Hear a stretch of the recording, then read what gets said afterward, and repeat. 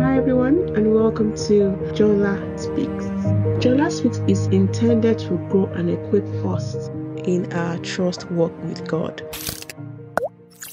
Hi everyone, and welcome to another episode of Jola Speaks.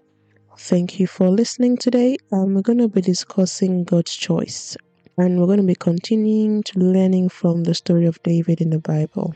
I'm going to be reading from 1 Samuel 17 verses 12 to 15 actually, and I may read one or two other verses afterwards. I read the NIV version, and I will quickly read. Pray Holy Spirit gives me the grace, the utterance to learn this message as He has put in my heart in Jesus' name. Amen. Now David, the son of an Ephrathite named Jesse, who was from Bethlehem in Judah. Jesse had 8 sons, and in Saul's time he was very old, which meant he couldn't go and fight. Jesse's 3 oldest sons had followed Saul to the war. The first one was Eliab, the second Abinadab, and the third Shema. David was the youngest. The 3 oldest followed Saul, but David went back and forth from Saul to tend to his father's sheep in Bethlehem. And I stop there for now. So when I look at the story of David, this time just makes it very clear to me that indeed he was a man after God's own heart for Israel, and he focused on God. Today I want to discuss God's choice, and I'll be comparing David and his brother Eliab. And so I will just take a trip down memory lane. So when Samuel went to anoint David, Jesse did not bring David to the temple, but the other brothers, the 7 other brothers older than David, he did, and he left David to tender the sheep, sheep. Now, when Samuel saw Eliab, let me read what he said. And this is 1 Samuel 16 verses 6. When they arrived, Samuel saw Eliab and thought, surely the Lord's anointed stands here before me.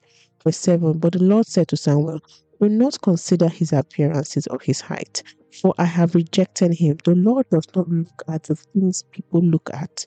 People look at the outward appearance, but the Lord looks at the heart. And so you see, Eliab had the looks, the stature.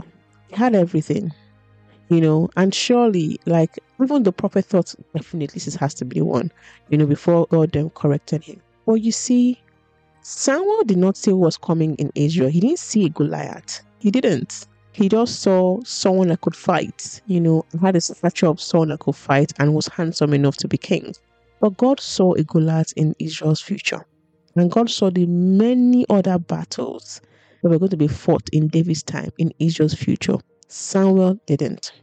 And so you see, because God has seen the future and no one did, he knew exactly who he needed to put on that throne.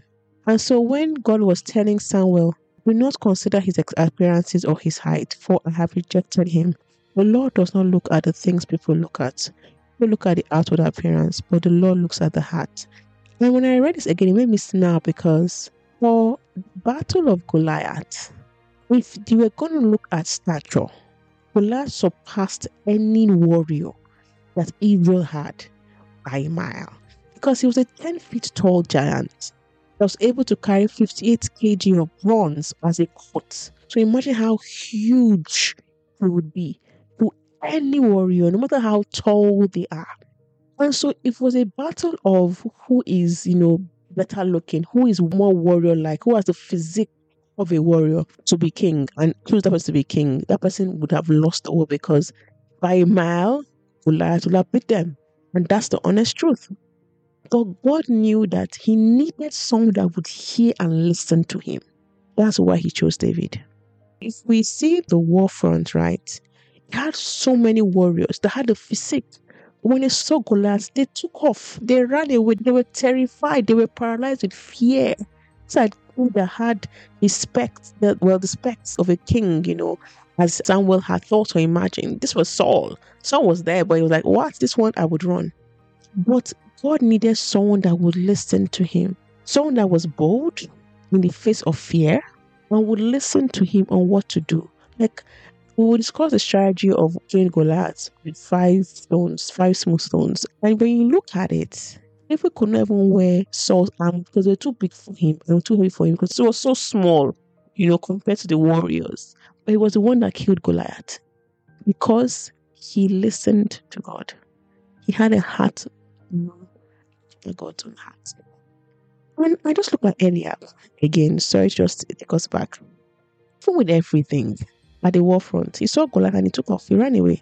And also, one of the things to also point out here is that clearly the one thing that differentiated David was because he was a man after God's own heart and he could hear from God and listen to God. He was not planning to fight in his own strength. Because when he went to Saul and he told Saul he went to go and fight Goliath, he told Saul that, but let me read it. And this is 1 Samuel 17:34. It says, but David said to Saul, your servant has been keeping his father's sheep when a lion or bear came and carried off a sheep from the flock. And then I go there. This is verse 37. The Lord will rescue me from the paws of the lion and the paws of the bear will rescue me from the hand of this Philistine. So David was not planning to do it on his own because he knew he didn't have the strength. He knew he didn't have the capacity. He knew he didn't have the physique. All he knew he had was the heart after God's own heart, and which is what God breathed on to give him the strategy to kill Goliath. Obeying and choosing God's choice is so important. It's so paramount. And it is for our own benefit. Because God has seen the obstacles ahead, the victories ahead as well. The pathways, the mountains, the different changes, the way life is. God has seen it ahead. When He's given us a choice, whether it is marriage, whether it's relationships, whether it's purpose, career path, important decision like that, or even simple decision of what to even wear, what to eat, God has seen ahead. And so God's choice and plans is so important because He aligns to His wills for our life. We cannot be walking and fighting and choosing our own strength. And look at the Israelites. Look at Eliab. Look at the people. Look at Saul.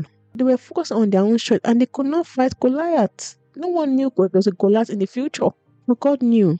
We should seek God for guidance and His choice and follow what He's asking us to do. Because this is what differentiated Israel from being the winner of the battle and not being the slave to the Philistines for their lives.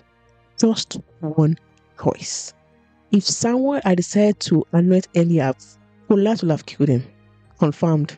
Because he will be relying on his own strength and not focusing on God. The criteria of David being chosen by God was because God was looking for a man after his own heart. God did not need him to have the physique of a warrior. He just needed him to have his heart for him. Now, people can say, oh, well, he was not king at that point in time. He was not the one that was king, but he was anointed as king. And so he already had in his heart, Pastor, I've been anointed to king over Israel. The responsibility was already on his head. And so he was now in the position to do what Saul should have done in the first place. Saul was the one that was supposed to go and fight Goliath, but he could not fight Goliath. He ran away. It is David that now took his place and fought Goliath and killed Goliath and changed the heart of Israelites back to God because it was like, wow, God can do this. Boy. There's this saying in Yoruba that says that God, fetching water with the basket to embarrass the bull. Something I can't remember the full proverb. But God uses people that you clearly underestimate for His will and purpose. So yes, let us choose God's choice in every situation. Just a gentle reminder about that. Not a gentle reminder, a reminder about it. And may God help us and give us the grace to choose His choice for us in whatever area. Important decisions, small decisions, marriage, friendships, relationships, jobs, career paths, what to wear, what to eat, where to go to, whatever it is. God's choice should dwell in our heart. In Jesus' name I pray, amen. Thank you for listening to me today. God bless you. I love you. Bye.